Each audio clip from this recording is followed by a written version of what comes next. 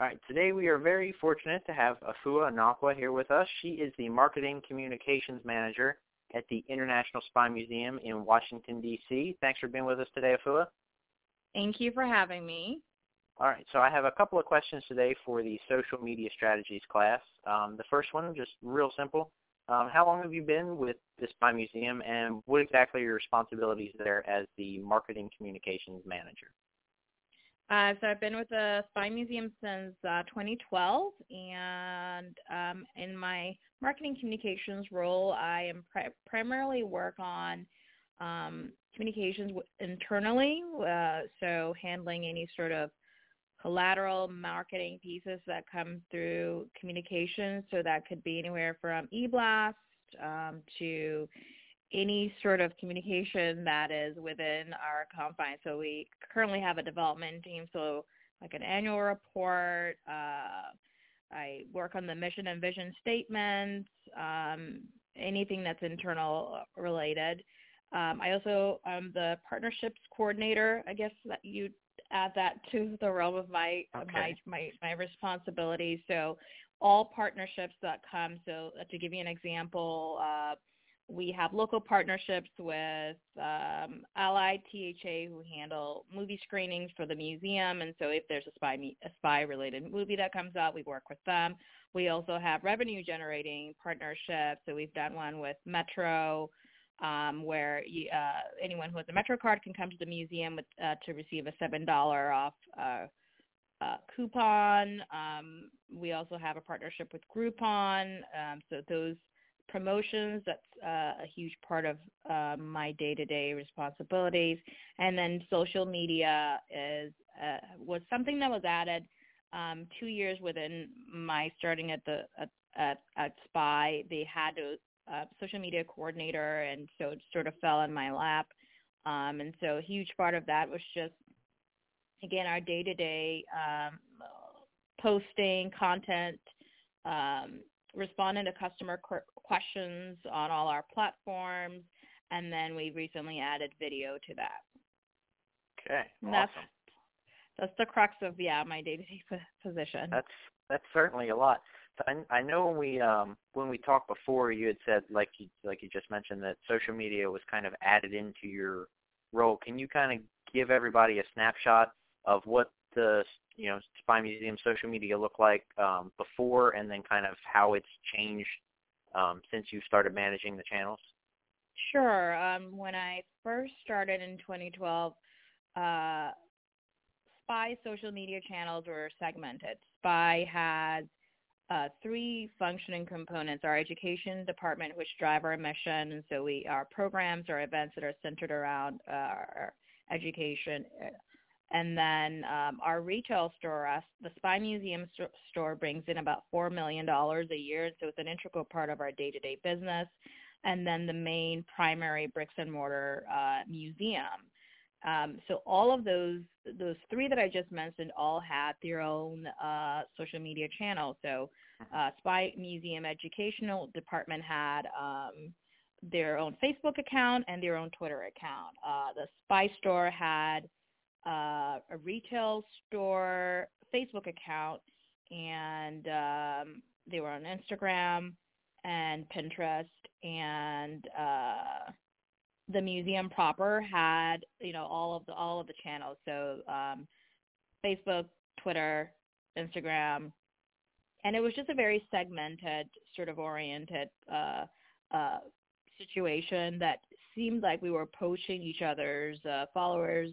And so when I started, one of the key things we did was I just brought everything into one place. And so we kept we for a while kept Spy Museum Education, just because Spy educators are very, very segmented audience. And we have so many programs and so many resources that we offer to teachers that it seemed right that they would have their own. So Spy Museum, Spy Education has its own Facebook and its own Twitter, which is fine. And they are also on Pinterest. Everything else, though, was completely cut off. So retail no longer had its own Facebook and Twitter. And since then, I think when we started, we had about 3,000 followers on Facebook. We We posted once or twice a week, if that. And now our Facebook followers has grown to about 33,000. That's constantly growing. Our Twitter page has grown to about 13,000. YouTube was another completely platform that we weren't using to the best of our ability.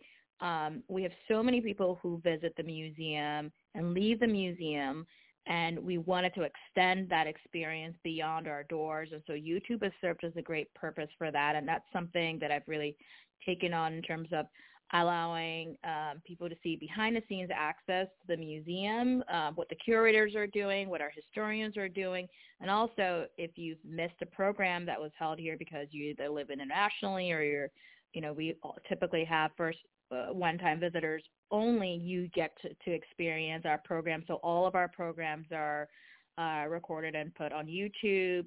And then again, it's another really great resource for teachers to also use. That we have a lot of programs that teachers can share with their class. And so as far as for retail, we really retained Pinterest and Instagram as their platform. We have so many products that we push out. We have a holiday gift guide, and so those platforms seem to be a great resource at a time.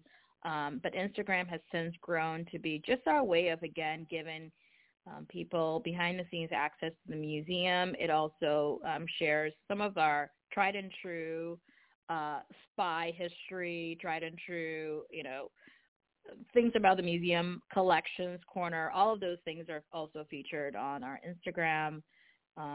And we're slowly, who knows if we'll ever delve into Snapchat. I think that's definitely on the horizon for the museum, but since we're currently transitioning out and we're going to be going dark in the next, 6 to 8 months or so, I think Snapchat will really serve us well and getting people excited about the new museum. Sure. Did I cover everything? I think I covered. There's so many.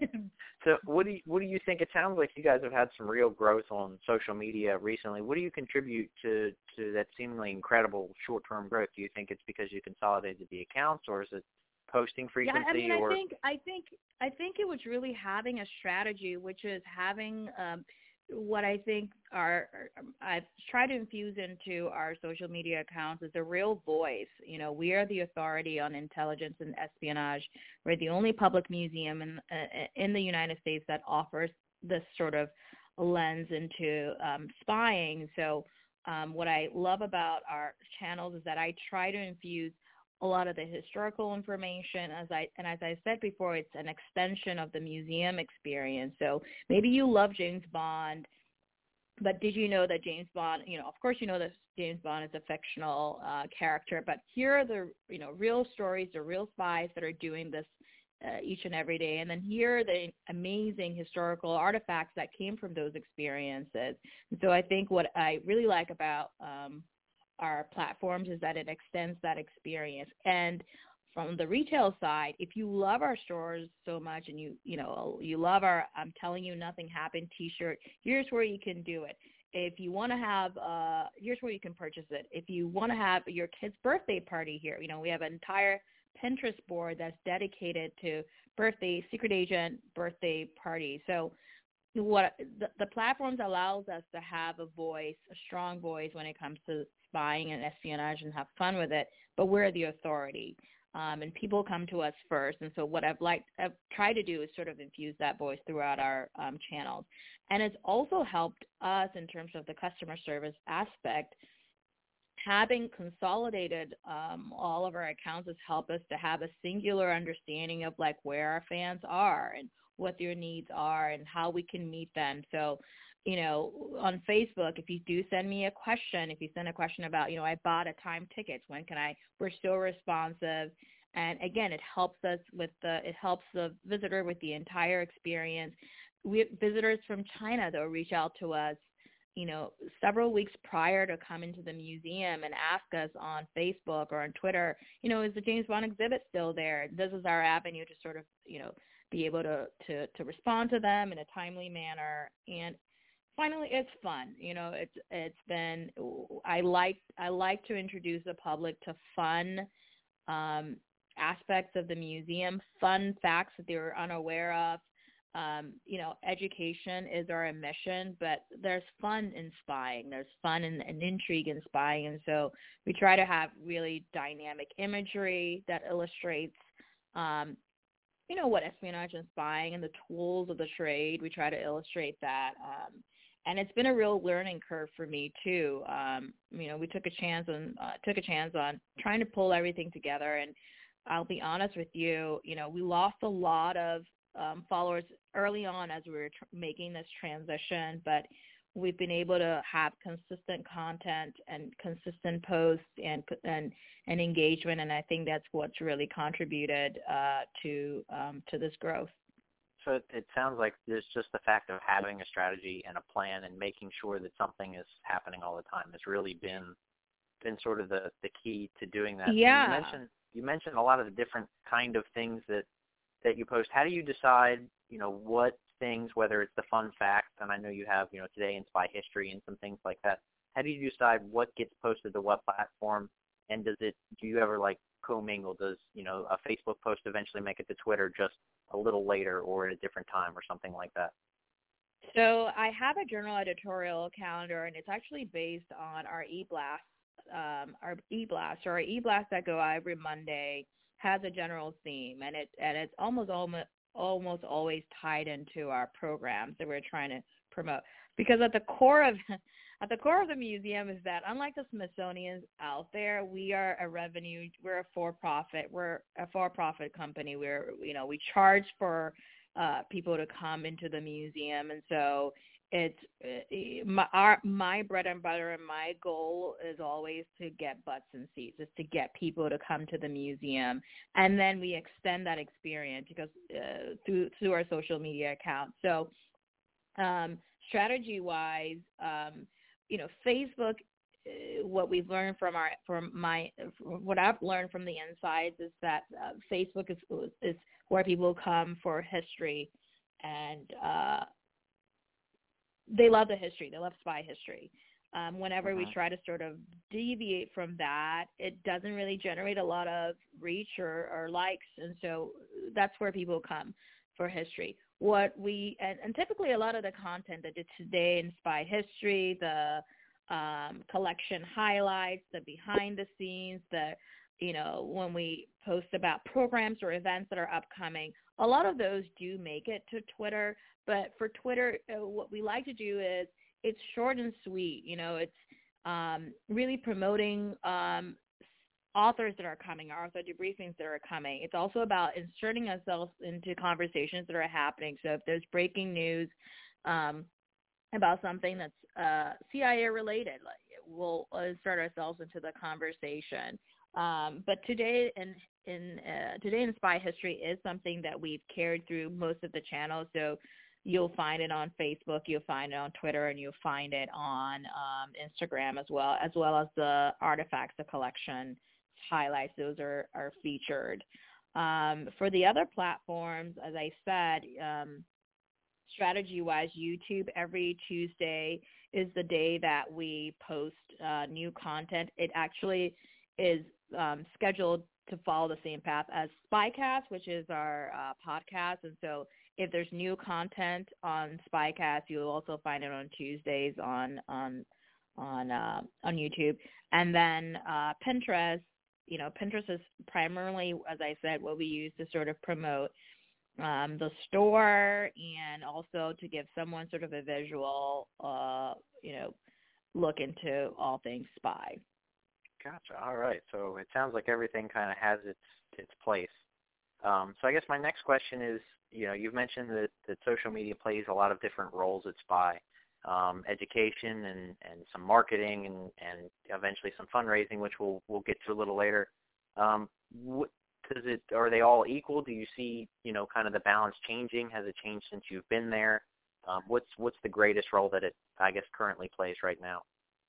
It certainly is a tool for us to push out our programs and events.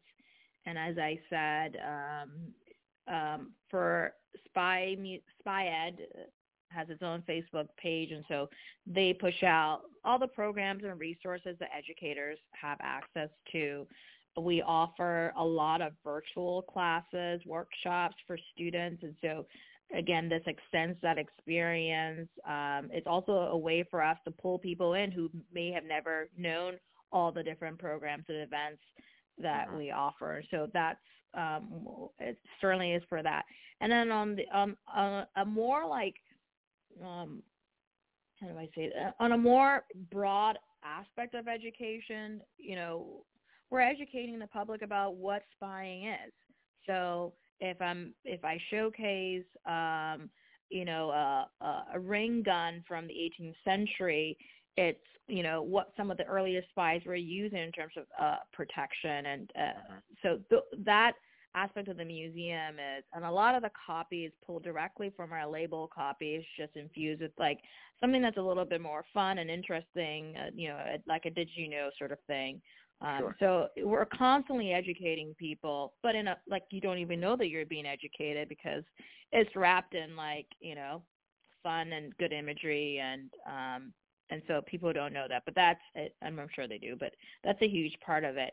And then it's also about marketing the museum. There's been a lot of growth in the museum in the past, I would probably say past 3 years, especially when we started looking for a new space. We included people in the conversation. When we've had new collateral that we've rolled out, we've engaged the public in helping us pick taglines. We've engaged the public in getting to know who our board members are, and like giving them based on like what their spy specialty is, what their tagline would be. So we've done that. When it comes to marketing some of our more obscure programs that we know that we can't get people to come see, we've used Facebook and social media, and even use those speakers' social media platforms to sort of like help galvanize support for those very specific programs. And then, as I said, it's a great resource for customer service. I would probably say it's our number one thing is that our reviews and TripAdvisor and Yelp matter to us, and that conversation starts well before they walk through our doors. And so if they're asking about questions, if they're asking if we offer discounts, if they're asking how long an exhibit is going to be open, we use that as an extension to sort of let people to have a constant conversation with our customers. And then, new this year in January, we acquired an additional department to the museum, our development department.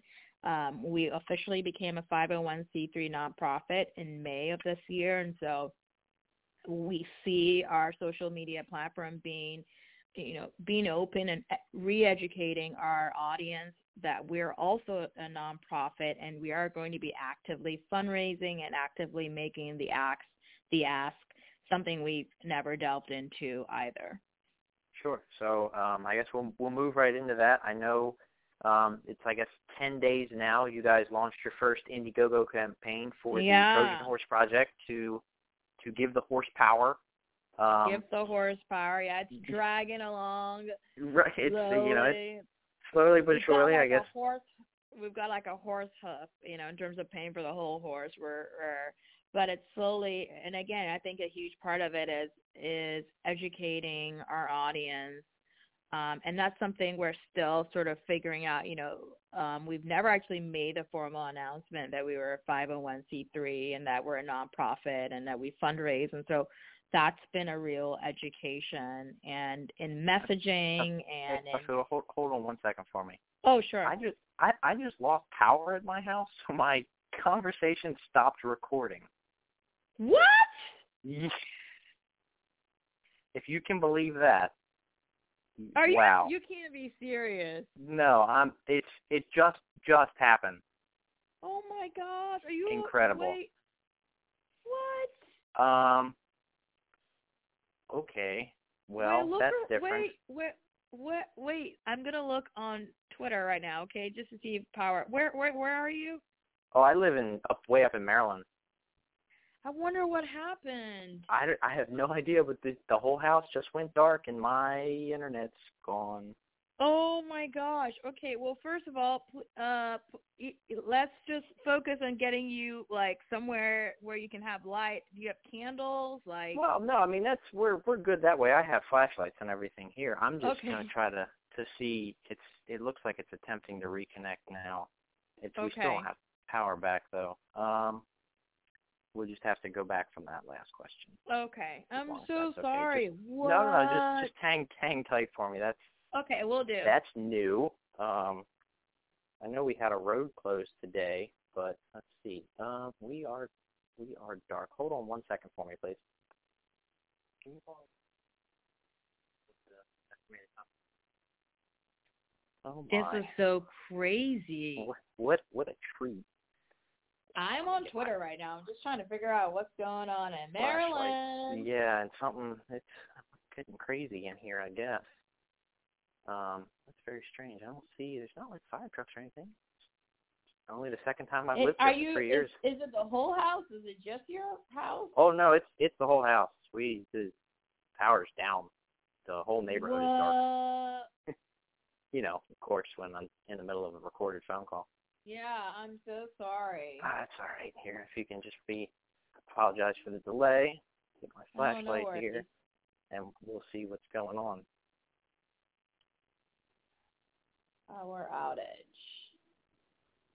My girlfriend's checking on the power. She'll call BGE and see what they may be doing. Wow. I don't see anything. I don't see. I don't see power outage. Today's the 13th. I'm north of Baltimore. I don't know. Is there a Twitter thing for that? I mean, there's always something. There's always combo. At least I know for Virginia, it always, like, if there is something, you can always. All right. Well, what we can do, as long as you're all right with this, we can do it over the phone. There's another option that's not computer, and that should have hopefully saved. I hope that saves. We'll just pick up here. Let me read this here real quick. This is instant conference. You do not need a computer, just your phone. Oh, well, that's good, because we don't need power. Oh, golly days. All right, so. Are you sure you don't want to? Because we can do this tomorrow, or you don't want to figure this out? As long as you're okay with it. I mean, we're over halfway through. We can just knock it out as long as that's all right. Okay, all right. I'm down if you are. Okay, do you have a pen? Yes. Okay, the number is 605 605 475 475 5920. 5920. The access code is 483 483 4191. 4191. Yep, let's see if that worked. I've never used this one before, but I guess we'll give it a shot. If not, I will give you a ring back shortly. I'm going to call into it, and then I have to put a pin in, and then we can do the same thing. There's a way to start the recording. So. Okay. All right. So I'll give you a few minutes. Okay. Thanks, Phil. All right. Yep. Bye. Okay, and we're back after a slight power outage and a phone shift. So before we left, we were talking about the new Indiegogo project of Give the Horsepower and sort of using social media and crowdfunding as a new venture for the Spy Museum. This project started on October 3rd, I think, and is available at Indiegogo under Give the Horsepower if anybody wants to check it out. Can you tell us a little bit more about that and kind of how these two new departments are going to work together? Sure. So this is an endeavor from our development department. As you know, we're building a brand new museum that's set to open in 2018. We originally worked with this company called Hands House Studio that essentially they rebuild original historical artifacts.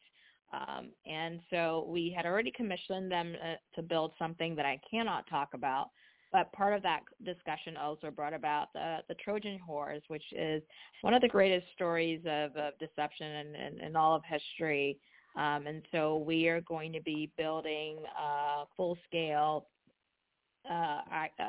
period accurate Trojan horse, wooden Trojan horse.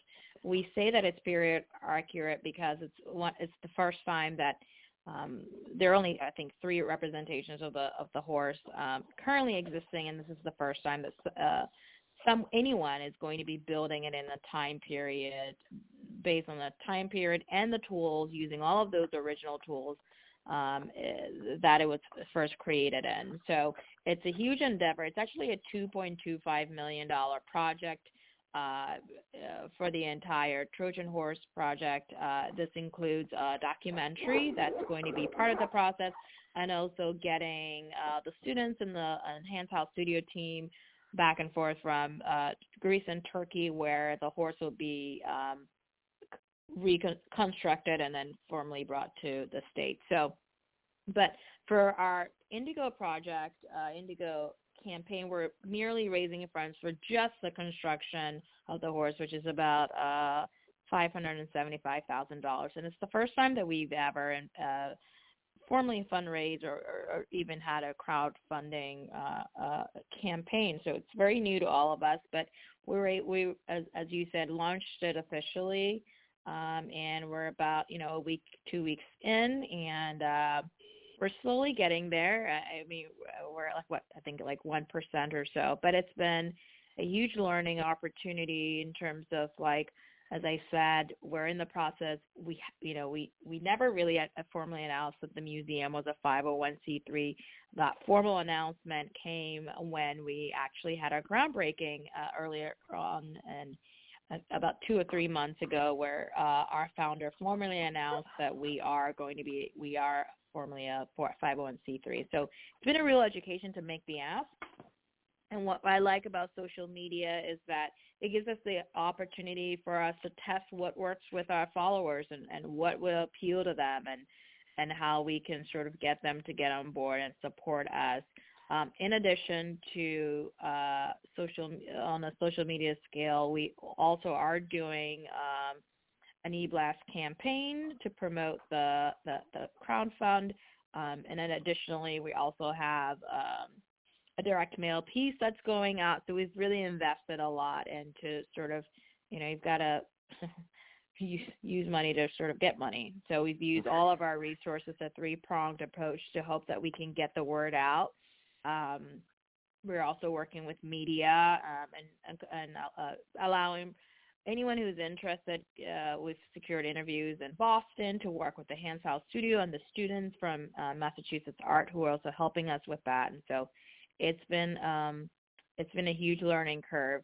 And social media, as I always say to our development director, is not the end all, right? It's not the savior. And what we've found that really works with our followers is actually our bread and butter really lies in our members, people who are already fans of the Spy Museum, who love the museum and are excited about sort of the extended portion of this crowdfund. Those are the people that we've noticed have been supporting the museum and is supporting the crowdfund. We actually haven't really, generated a lot through social media. We've generated maybe 1 or 2 great donations through social media. I think there was one from Facebook, and maybe a $500 one from I think that was direct, actually. So it's still a trial and error. We've actually, starting next week, we'll be we're spending about $1,000 in paid social ads that are going to hopefully help us to extend our reach, and to also help us to geo-target.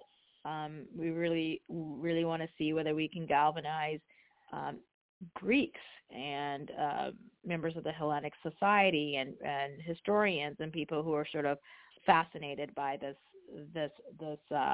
project that we're working on. So we're trying everything to see whether we can sort of hit our goal. Sure. It sounds like there's definitely a lot of moving pieces. To the whole project.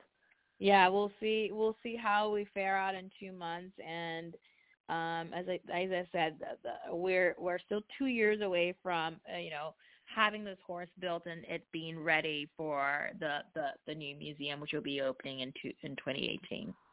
Sure. So I would guess that we can probably see, whether it's directly related to the campaign or not, we'll see a lot of Trojan horse material in the next 2 years, I'm guessing, on social media. I mean, yeah, it will be great. And I think the students are going to be formally going to Greece and Turkey and starting that aspect of the project, which is figuring out where they're going to be building the horse, getting the tools together. And so we're going to be with the documentary team. And so we'll get really, really great video assets from that, which I think will really, again, help us with getting buy-in and continued interest in the project.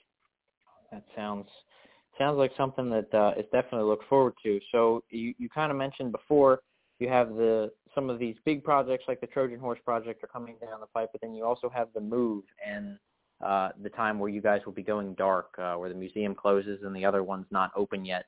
Do you have any plans that I guess at least you can tell us as far as how you're going to balance the social media, whether it's going to be, I know we had talked about previously driving traffic to the current location, and anticipating the new location, and then sort of that intermediate time and then building hype for the new location. It's definitely going to be a lot of strategy that plays into that, I'm guessing.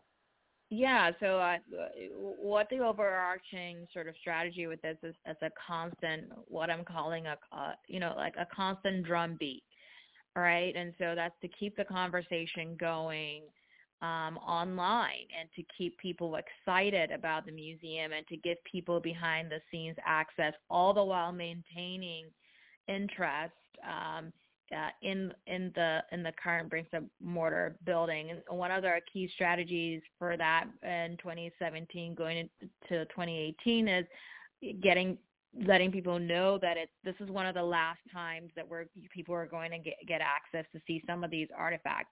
We've recently acquired about 3,000 additional new artifacts from a benefactor, H.K. Melton, who's a huge collector of espionage artifacts. And so we'll have some never been seen before artifacts and weapons and just incredible things that I can't even talk about. But 3,000 of those items would be occupying the new museum. And so a lot of the current exhibit and pieces that we currently have in the museum will be gone and will be, put back and archived. And so for people who love the museum, who've been visiting the museum the past 12 to 15 years, this is the last time that you may be able to see some of these. So that's the sort of conversation that we're going to be having on the social media front, just to keep the drumbeat and interest going, the excitement going in the current museum. Our hope is that we'll be dark for only 3 months, but as you know, in the museum world, that's ever changing and anything can happen. Right, absolutely. So we could, we're like, oh, we have a strategy for just being dark for 3 months, but and within those 3 months, that strategy needs to be flexible. And so aside from sort of getting people invested in seeing these things for the last time, we'll definitely have a countdown sort of experience that will be infusing into our social media and getting people to sort of like, as I said, sharing the experience through that. And then when the new museum opens, people will get exclusive access behind the scenes, the installations, all of those would be all documented online. And it's a huge endeavor because not only do we have to keep this museum open, we've noticed recently that local attendance is a huge thing, and we're going to be relying heavily on local attendance to sort of drive this interest in the current museum. I think once the museum is built, people will come, and that's exciting. But for the next year and a half, my goal is to keep the drumbeat going and to keep the conversation going and to give people interesting content about what we currently have. the James Bond exhibit, for example, will no longer be there. We won't have the James Bond exhibit in its current state at the new museum. So we have over 300 artifacts from Eon Productions and the Broccoli family who own the James Bond franchise, and nowhere else will people be able to see that. And that, I think that's really compelling. And so we'll be rolling out a whole sort of, last chance to see Bond in its entirety. And I think that Bond has been such a big draw for our international audiences. And so we think that should be able to help us carry it through the dark period. Sure, and it sounds like social media, as you talked about before, as far as pushing out those programs and new things that are happening, mixed with history will be a great way to kind of, promote Last Chance and Coming Soon, at the same time, which is probably a very tricky thing to do. Yeah, we'll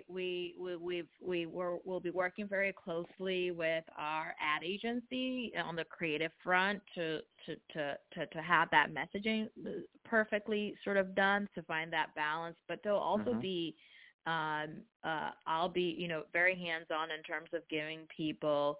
I remember when we first installed the Jaguar, the XKR, that's in the lobby of our museum.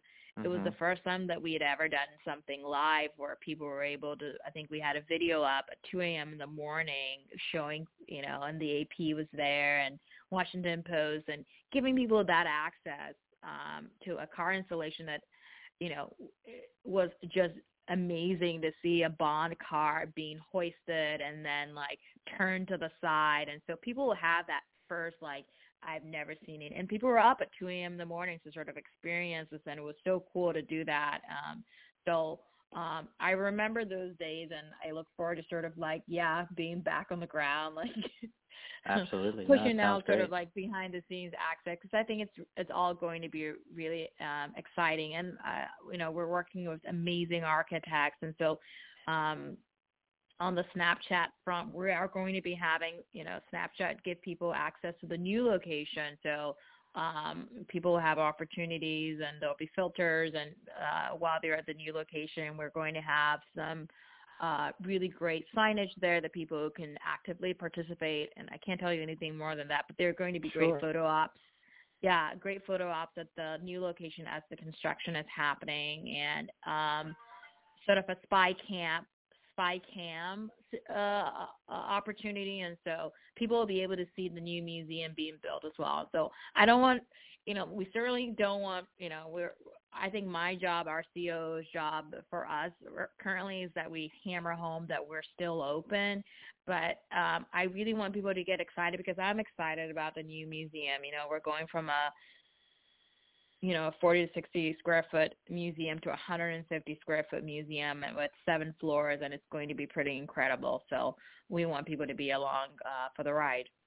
Absolutely. No, it all sounds very exciting. So I guess as kind of a culminating question, do you have anything that's been, sort of your most rewarding project, a success that you've had in the social media world, something that we could look forward to, having as future social media strategists and people that are functioning in that? Any bits of advice or success story or anything like that?